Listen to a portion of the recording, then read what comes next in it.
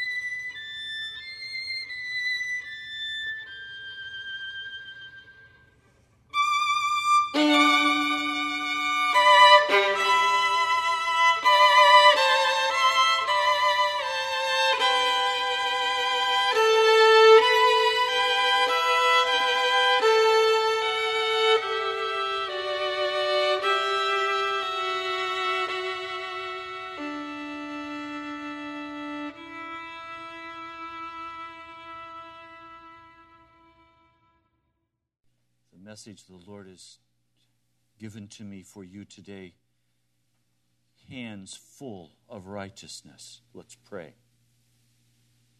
Lord, we come in before you singing songs of praise, worshiping you. But Lord, I fear many have come with hands that are dirty, not full of righteousness. And I ask today, Lord, that this would be changed in each person's heart. That when we leave this house, our hands will be clean by the blood you shed on Calvary. Lord, have your way in this house today. In the name of Jesus. Amen. I do not want you to receive the grace of God in vain. If you have come into this house and you have worshiped in the presence of God, if you have claimed the name of Jesus as your Savior, and then you come to the judgment and the door is closed against you, and you are not brought into the presence of Almighty God, what a utter shame.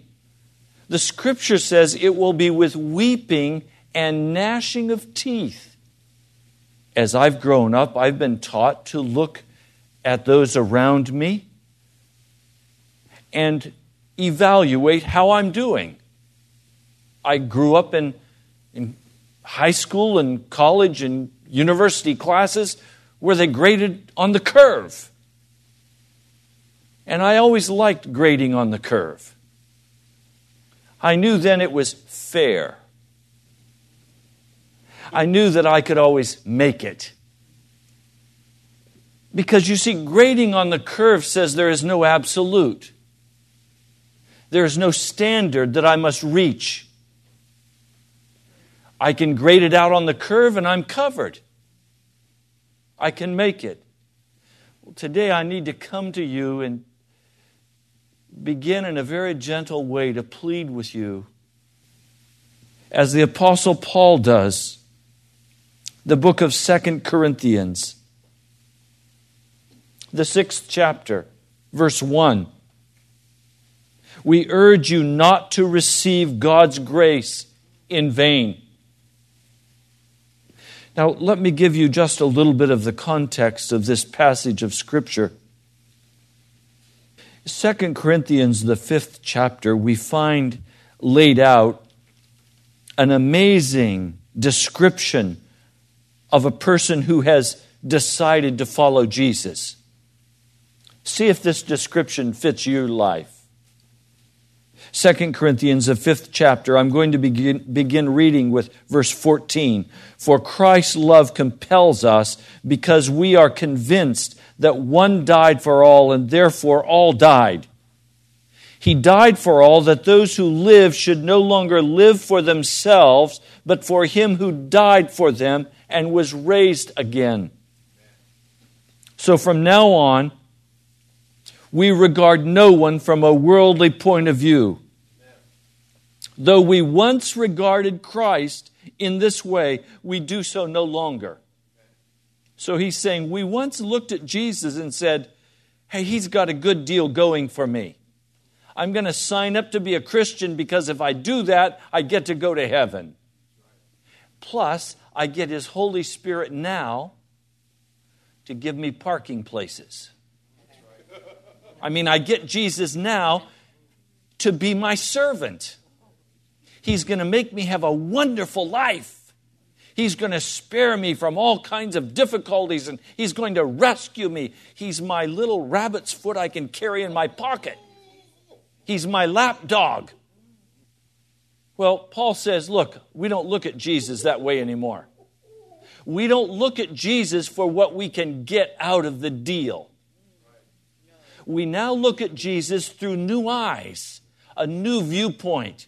It's no longer a worldly viewpoint. The world is always hustling. How can I get the advantage? How can I win? How can I look good? How can I be successful? And so in the church, it's bodies, bucks, and bricks. I was taught that in seminary. A professor stood in front and said, if you want to be a successful pastor, you have to pay attention to bodies, bucks, and bricks. If you do that, you've got it made. He was wrong. The church is not a business. The church is a body. And Jesus Christ is the head. And so Paul says, I don't look at Jesus like I used to. I now look at Him through different eyes. So he's saying you now come with a new viewpoint. Listen.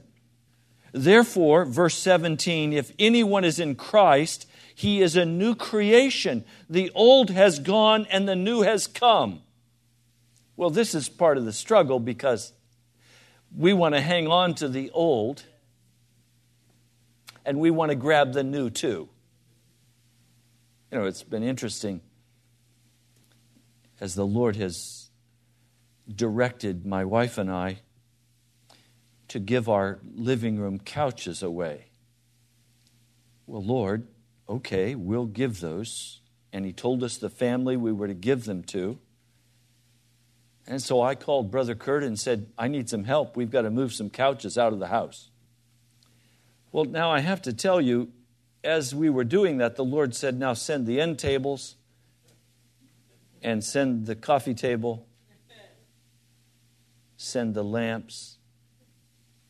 I said, but Lord, couldn't I keep the lamps? You know, those were a gift to me. A very dear friend gave me those lamps. Those are beautiful lamps. There's nothing wrong with those lamps. They're not worn out, Jesus. Could I keep the lamps? No. Because if I kept the old, there was no room for what he wanted to give me new. And so I ask you today, are you holding on to anything out of the old for fear Jesus won't give you the new? Now, if you remember when Elijah was sitting beside the brook Cherith, the word of the Lord did not come to him at the brook Cherith until the brook dried up. You see, I want the word of the Lord to come to me while I have all the old. Oh, yes. Oh, yes. Then I can give away the old because the new is already here. But the way of God is always give it away. Let the stream run dry. Be absolutely without anything. And then there is always this period of time. It's like letting go of a trapeze, and before you have the next one even in sight, you're flying in midair. And you don't even see it coming when he says, let go. But you have to let go or the new won't come. Now, I don't know about you, but that's just very much against my whole nature. I don't mind giving something away if I already have something. But don't leave me with nothing. But the way of God says, let the old go. Are you holding on to any of the old today? Because you're afraid the new won't match up with the old. And I have to confess, I said to my wife, do we have to give these away? She said, no, we don't have to give them away. We can keep them. I said, yes, but at what price? And she very kindly said, at the price of the new. Which do you want? Do you want the old or do you want the new? You can't have both. We sent the old. There's big empty spots in our house. We wait on the new. I've learned that's God's way. Now, I come to you today talking about receiving God's grace in vain. And all he's saying is, you've held on to the old so long, there's no room in your life for what he wants to give you. And some of you have been holding on to the old year after year after year. And God has kept coming to your heart in the power of the Spirit saying, will you let go of that? And you've said, no, I won't. Well, let's put it a little more softly to your heart. You've said, yes, of course I'll give that away. And then you don't do it. And he comes to you again and he says, will you give? Yes, absolutely. Jesus, everything I have belongs to you. And then we don't act on it. Lord Jesus, I give up my anger until the next time. Lord, I give up my desire to be independent and in control until the next issue comes. If we walk that way with the Lord, we will have walked in vain in the grace of Jesus Christ. Now, he goes a second step. He's now told us there's a new viewpoint, there's a new relationship, but now I want you to notice there is also a new occupation. And I know some of you have a great deal of difficulty with the new. Some of you are, could I use a term, a technical term? conserving holding. Do you know what that means? It means you are pack rats. It means you hold on to everything. Because you don't believe that God will do anything for you. So there's barely room to walk through your house. Because it's so full of your collection. You open the drawer and there's no room to put anything new in it. Because you're holding on to those old rags. You open the closet, the clothes are jammed tight. Because you're afraid if you throw something away, God won't give you anything. I mean, isn't it a mean God we serve? You know, some of you just need to break out the garbage bags. And you need to go through your closets and just get rid of a whole bunch of stuff. If you haven't worn it in the last 6 months, give it away or dump it. Do you see what I'm talking about? It's an attitude that says, I'm going to hang on to what I've got. And so my hands are full of my stuff. Now, I want you to understand, I'm not just speaking about stuff today. The outward is only an example, a symbol of our hearts. Some of your hearts are so jammed with stuff, with attitudes and beliefs and feelings that there's no room for anything of God to fit in your heart. You sit down with the Scripture to have a few minutes of quiet with the Lord. And you begin to read the Scripture and you go to sleep. Because you're already so full of the world, there's no interest in reading the Scripture because there's no room for it to lodge in your hearts.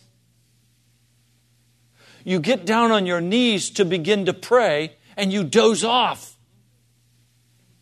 Why? Because the world is more real to you than Jesus Christ. And as long as we're pulling all of this stuff with our hands and stuffing our hearts with this worldly wickedness, we are walking and receiving God's grace in vain. The Lord wants tabernacles that are cleaned out. He wants hearts and minds that are washed and clean before Him, not full of all the world's stuff. A brother said to me this last week, Thursday night, right here, I was standing here. This brother came up to me and he said, "What am I going to do?" I said, "What do you mean, what are you going to do?" He said, "What am I going to do? Football season is coming." I said, "What do you mean?" "You know Joe Gibbs, the Redskins." I said, "It's your idol, isn't it?" "Yes." "I can't live without knowing what's happening." His heart is full and overflowing with a lust after the things of the world. In his heart and mind, he's saying, "I want to serve Jesus." But in his life, he wants to sit down in front of the television and he wants to consume and drink in all the darkness of the world. And he has a face now that is filled with darkness. As he walked away, my wife came up to me and she said, "His face, it's so dark. Spiritually dark." This is a man who's been called to follow the Lord Jesus. He has committed his heart to Jesus, but his heart he can't commit because it's already committed to the Redskins. He can't commit to both. And so today I'm coming in a way I pray is gentle to your heart, that you can live a life calling yourself a Christian and it's all in vain. and you come to the end of time, and the Lord God cuts you off, and you say, but wait a minute, Lord, look at all the money I gave, and look at all the things I did. And He says, depart from me, I don't know who you are. Well, why would Jesus say, I don't know you? Obviously, it's because He never spent any time together. They didn't have time with each other. So today, if you're saying, Jesus, I'm going to serve you, but you're giving all of your time over here to the world, how's He going to know you?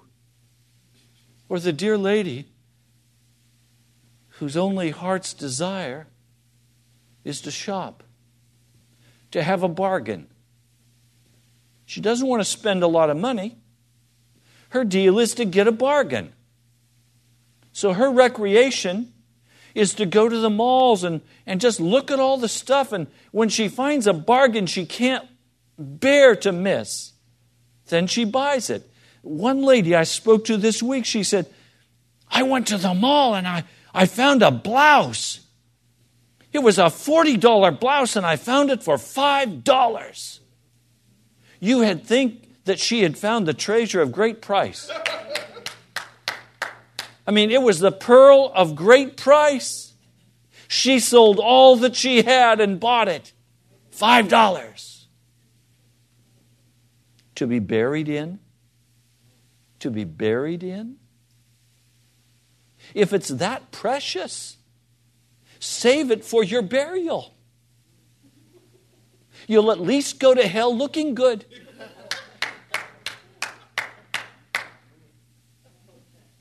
I mean, do you understand what I'm saying to you? You can't play games with God. What are you going to do? Some of you are shoppers. I'm not picking on you. That just happens to be your drug of choice. Others, it's gambling. Others, it's pornography. Others, it's just earning money. Working the deal.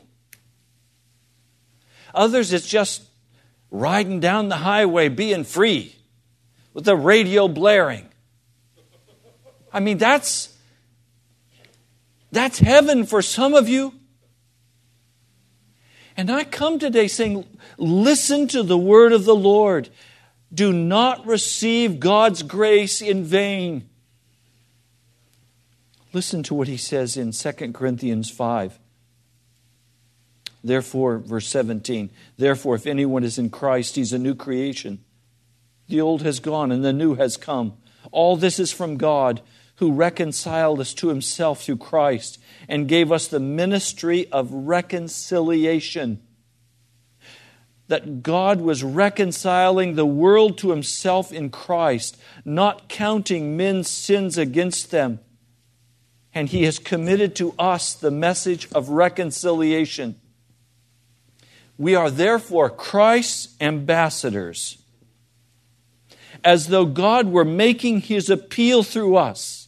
We implore you on Christ's behalf, be reconciled to God. So, in this brief passage, and I don't mean to spend much time today on this, He's given us a new viewpoint, no longer the world's viewpoint. He's established for us a new relationship. And He's given us a new occupation. Ambassadorship. We are the representative of God to this world. And then Paul says, I urge you not to receive God's grace in vain. God's grace is that you have been appointed as an ambassador of God. And these things that we get caught in, this foolishness that constantly draws our heart aside, it will cause us to receive the grace of God in vain. Now, I will confess today, there's a battle that goes on even yet in my soul.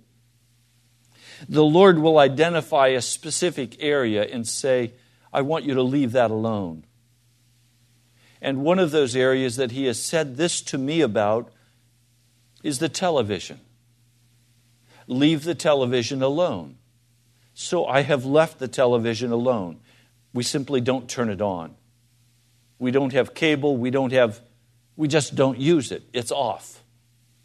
When the Lord said, lay the television aside, we laid the television aside, but then I still had this time and this interest over here, and my heart did not naturally turn to the Lord. Instead, I dove into historical novels. You know, that has some intellectual merit. You know, inquiring minds want to know. So now the Lord had to come to me and say, lay aside the historical novels. Well, now I'm working on the perennial garden at the house. So now I want to spend my time looking at the magazines, identifying the flowers and the plants that would look good in the perennial garden. And the Lord has to come to me and say, lay it aside, Ray. Well, tell me, you all, is there something wrong with looking at perennial flowers? No. What I'm saying is that the Lord keeps coming to me and identifying areas of escape from holiness and calling me out of that innocent tree of the knowledge of good and evil and saying to me, Ray, why don't you have more of a taste for the tree of life? Why do you want to die? And as I hear that plea of God in my heart, and as I respond and walk back toward and begin to eat from the tree of life, His power flows through my life. When I turn and go back to my innocent amusements, His Spirit is grieved and leaves me. Now, today, some of you have come to this service and your hands are not full of righteousness. Your hands are either full of sin or of innocent amusements. The tree of the knowledge of good and evil has both good and bad on it. I mean, when Eve looked at that piece of fruit, Satan said, God did not tell you the truth. And you need to do some self-improvement. What? The devil came and said, God is holding out on you and He's not going to give you what you would really enjoy. God wants to make you miserable. There is still in my heart, after all of these years, a seed of belief that God wants to make me miserable. Now, that's not an intellectual seed. It's buried deeper than that. It's something down in my soul that I see indirectly as through a mirror by watching my behavior. And part of what I'm being forced to do by the Holy Spirit is read the Scriptures and allow it to be a mirror to reflect back my behavior so that I can begin to see what's really in my heart. So that I can say to the Lord, I only desire you, Jesus, and have integrity as I say that.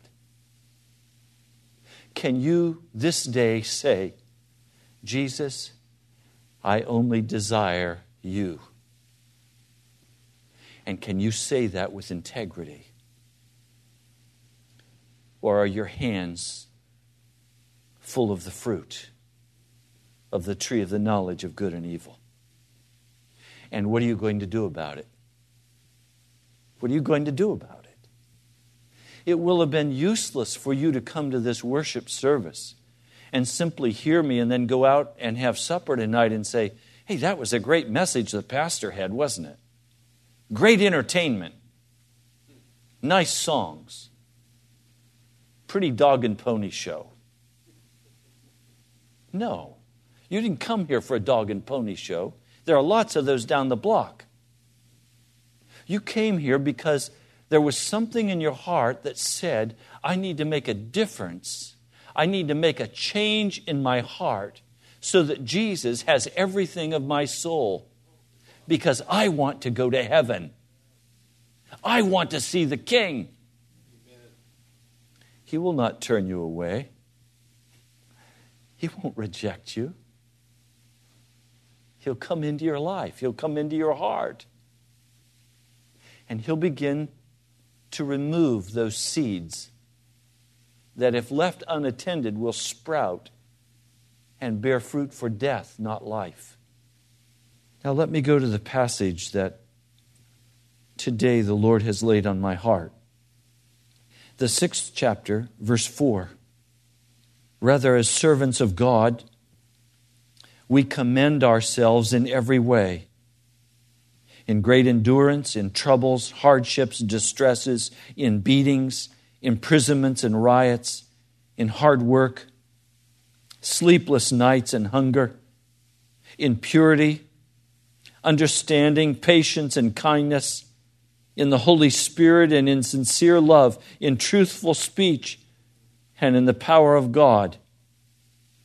In other words, he's saying, we come recommending ourselves to you. And our recommendation to you is not based on a philosophic argument. Our recommendation that we bring to you is the great endurance that we've had, the troubles and hardships that we've had, the distresses we've had, the beatings, the imprisonments. Look, we've gone through everything for you. We recommend ourselves to you because look at the price we've paid to bring you the gospel. But now let's read it with all of the recommendations. Rather, as servants of God, we commend ourselves in every way with weapons of righteousness in the right hand and in the left. With weapons of righteousness in the right hand and in the left. The Lord is calling for a people who will grow up, whose hands will no longer be filled with darkness, whose hands will no longer be filled with lust and bitterness and anger, for a people who will come together, whose hands will be filled with weapons. The right hand and the left hand filled with weapons of righteousness. Now this becomes very difficult. Stay with me. The righteousness being spoken of is your obedience to God. The righteousness being spoken of is your obedience to God. And so I ask you again today, as you come into this house, did you come into this house with hands full of righteousness? Because you have obeyed the commands of the Holy Spirit this past week. You have done what He asked you to do. You've said what He asked you to say. You have walked as He has asked you to walk. You have trusted in Him. He is your Lord and He is your Savior, and you have obeyed Him. If you come today to the house of God with hands full of righteousness, they are weapons that the Holy Spirit can use in the battle for the souls of other men and women. But if you came here today with your hands full of selfishness or busyness or business deals or arguing or fighting for your way, if you came here with your hands full of worldliness, then you have no power. And you have no authority over darkness. And you may speak an occasional word for God, but it will fall to the ground, dead and lifeless. And there will be no power in your word. When you speak with a person about the gospel of Jesus Christ, do tears begin to flow down their face? Does conviction begin to grip their heart? Is there a change in how they walk? If not, it's because your hands are not full of righteousness. Your hands are full of worldliness. And those hands full of worldliness will prevent you from walking in the Spirit and being effective in testimony to draw others from going into utter darkness. I have a desire today, And that is to fill my hands with the weapons of righteousness. To be able to have authority in welding this word. To be able to speak it with authority. To be able to bear testimony using the sword of the Spirit to pierce a person's defenses and call them to a place of conviction in the Spirit of God. Do you have that today? Or have you in your heart simply a lust for darkness?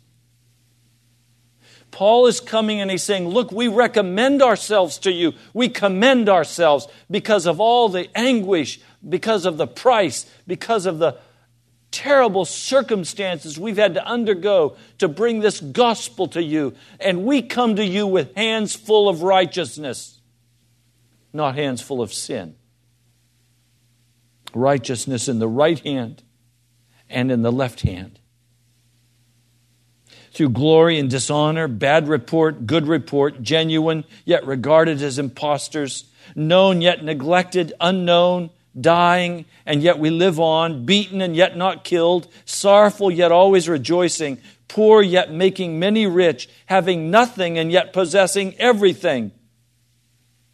In other words, he's saying, look, we no longer allow the world to judge us. The world can look at us and say, you are a foolish man. What you are doing will cause your family anguish. It will cause people to turn against you. You can't have any effectiveness if you walk this way. So what? Let it go. What's Jesus calling me to do?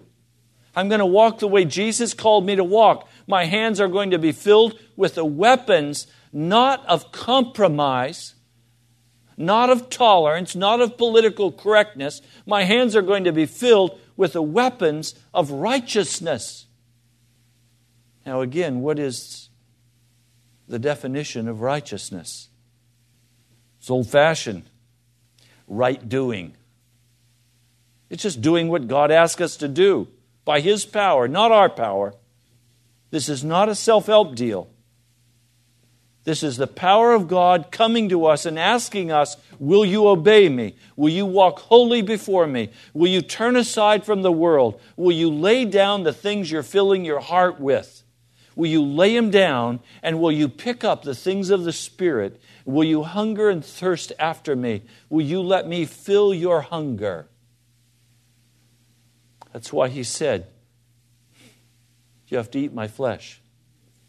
You have to drink my blood. I mean, that brings it right to us. Is your sustenance found in the television? Is your sustenance found in your work? Is your sustenance found in the refrigerator? Or is your sustenance found in Jesus Christ? If your sustenance is being found in Jesus Christ, your hands are filled with the weapons of righteousness to do the work of the Lord, to build His kingdom. Now he goes on. We have spoken freely to you, verse 11, to you Corinthians, and opened wide our hearts to you. We are not withholding our affection from you, but you are withholding yours from us. As a fair exchange, I speak as to my children. Open wide your hearts also. And some of you have consistently withheld your affection from my heart, from Pastor Jan's heart, from the National Prayer Chapel. You say, how have we withheld our love from you? By not getting clean before God. By having your hands so full of the things of the world that you have no time to pick up the things of God. By being so concerned about your own life, your shopping and your work, your children, your life, that you have no time, no energy to engage in prayer and the reading of the Word. It's an imposition to say, have you spent 2 or 3 hours today reading the Scriptures?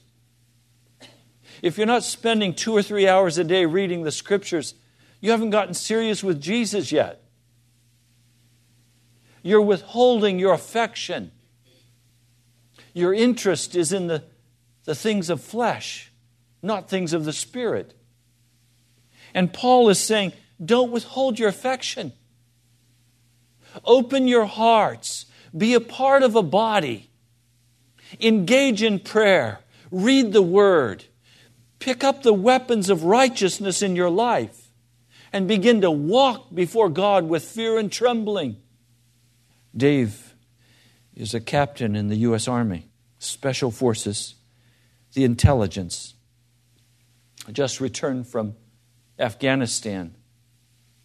3 days before he left Afghanistan, one of his best buddies was out on the front line,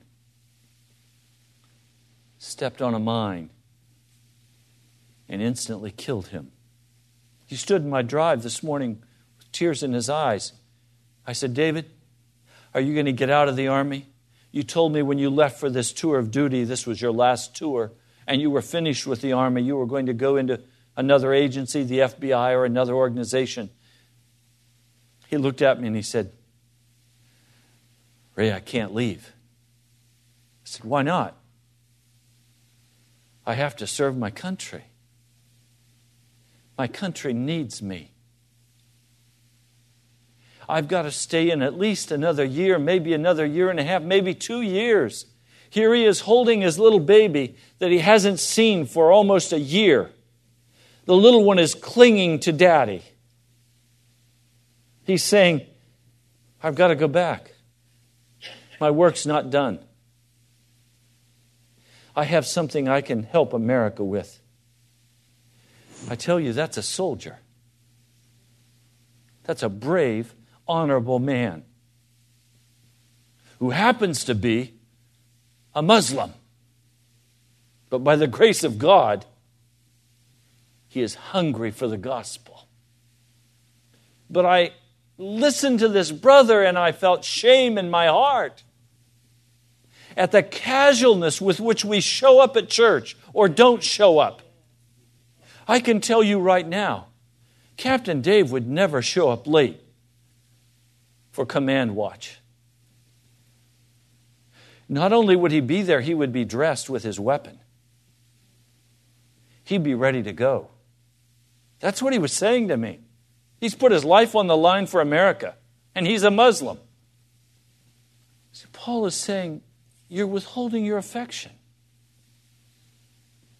Because there's a civilian mentality that says, God loves me unconditionally. I've got it made. I'm okay. All I've got to do is hang on to Jesus and hang on to my life, and somehow I'm going to make it. No, you're not. You're believing in vain. The grace of Jesus Christ is being wasted on your life. Listen to what he says. Verse 14, do not be yoked together with unbelievers. Why would he say, don't be yoked together with unbelievers? Because when you're yoked together with an unbeliever, you have commitments that you have to keep. Commitments that have nothing to do with Jesus Christ or the kingdom of God. And he's saying, I don't want you to have any commitments anywhere that I cannot ask you to break. I want all commitments to be based first on my calling after you. I want your loyalty to rest with me, Jesus says. So he doesn't want us yoked with unbelievers in contract relationships that do not allow us to follow Jesus. For what do righteousness and wickedness have in common? Or what fellowship can light have with darkness? Little boy stands about that tall. His name is TJ. Just had his 7th birthday. What would you give a 7-year-old boy for his birthday? I really puzzled over that. And I went back in my mind and I said, what was the most treasured gift I received when I was 7 years old? You know what it was? It was a flashlight. I found a flashlight that had a siren on it. And a flashlight that had a barking dog sound with it. And Mom and Dad were headed off on vacation in a motorhome. And I said, what a wonderful gift for a 7-year-old boy. A flashlight that barks like a dog and wails like a siren. I mean, that'll drive Mom and Dad crazy. And it will pierce the darkness. And what 7-year-old boy does not want to pierce the darkness? He's scared of the dark. And that light, just like a laser beam, parts the darkness. Watch, what fellowship can light have with darkness? What harmony is there between Christ and Belial or the devil? What does a believer have in common with an unbeliever? What argument is there between, or what agreement is there between the temple of God and idols? For we are the temple of the living God. As God has said, I will live with them and walk among them, and I will be their God, and they will be my people. Therefore, come out from them and be separate. Touch no unclean thing, and I will receive you. I will be a father to you, and you will be my sons and daughters, says the Lord Almighty. Now, I want you to see this conditional blessing of God.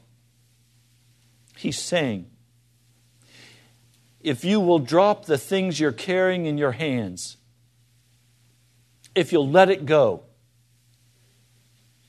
if you'll touch no unclean thing, if you will come apart from that unclean thing, He's saying, I will receive you. I will be a father to you, and you will be my sons and daughters, says the Lord Almighty. Okay, it's simple now. If you do not want to receive the grace of God in vain, you are going to have to let go of those unclean things that have been clutching after your heart. Now, let's be real clear. These unclean things are not passive things. They are aggressive. They come after you. They don't just leave you alone. They come after you. And if you don't pick them up, they shout and scream at you. And they say, if you don't pick me up, you're going to die. The Lord God of heaven is saying, if you will come out of that, and if you will stop picking that up, if you will stop touching that, I will receive you. Now, I simply bear testimony today that if this coming week, as the Holy Spirit calls me to read the Word, if instead of reading the Word, I go and find a newspaper and read it, as the Holy Spirit calls me to read the Word and I go find a Sports Illustrated and read it, His Spirit will withdraw from me, and my words will have no power, and I'll have no weapons of righteousness in my hands, and I'll simply be another good guy trying to do some nice humanitarian deal. There will be no fire. There will be no deliverance, no breaking of bondage. There's just going to be the same old, same old, same old. And too many Christians today are trying to say, I'm going to follow you, Jesus. But their pockets are stuffed full of the things they love.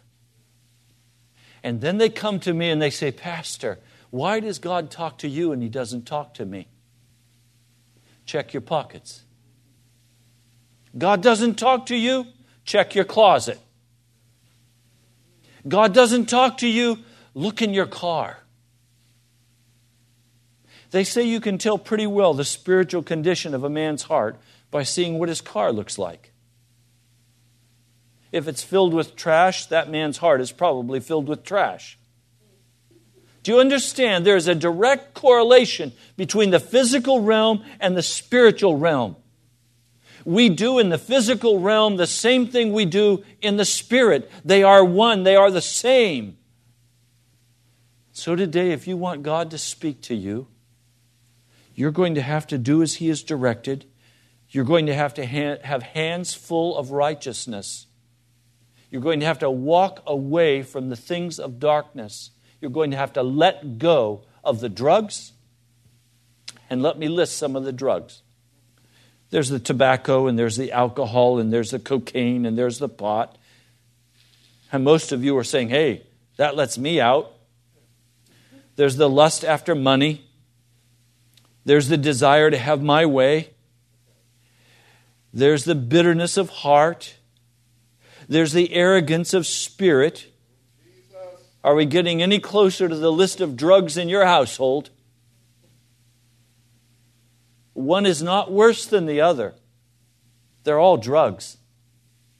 They're all addicting. So today, is the light of God shining on your face? Are you filled with the glory of God? Are your hands full of righteousness? Or your hands full of darkness?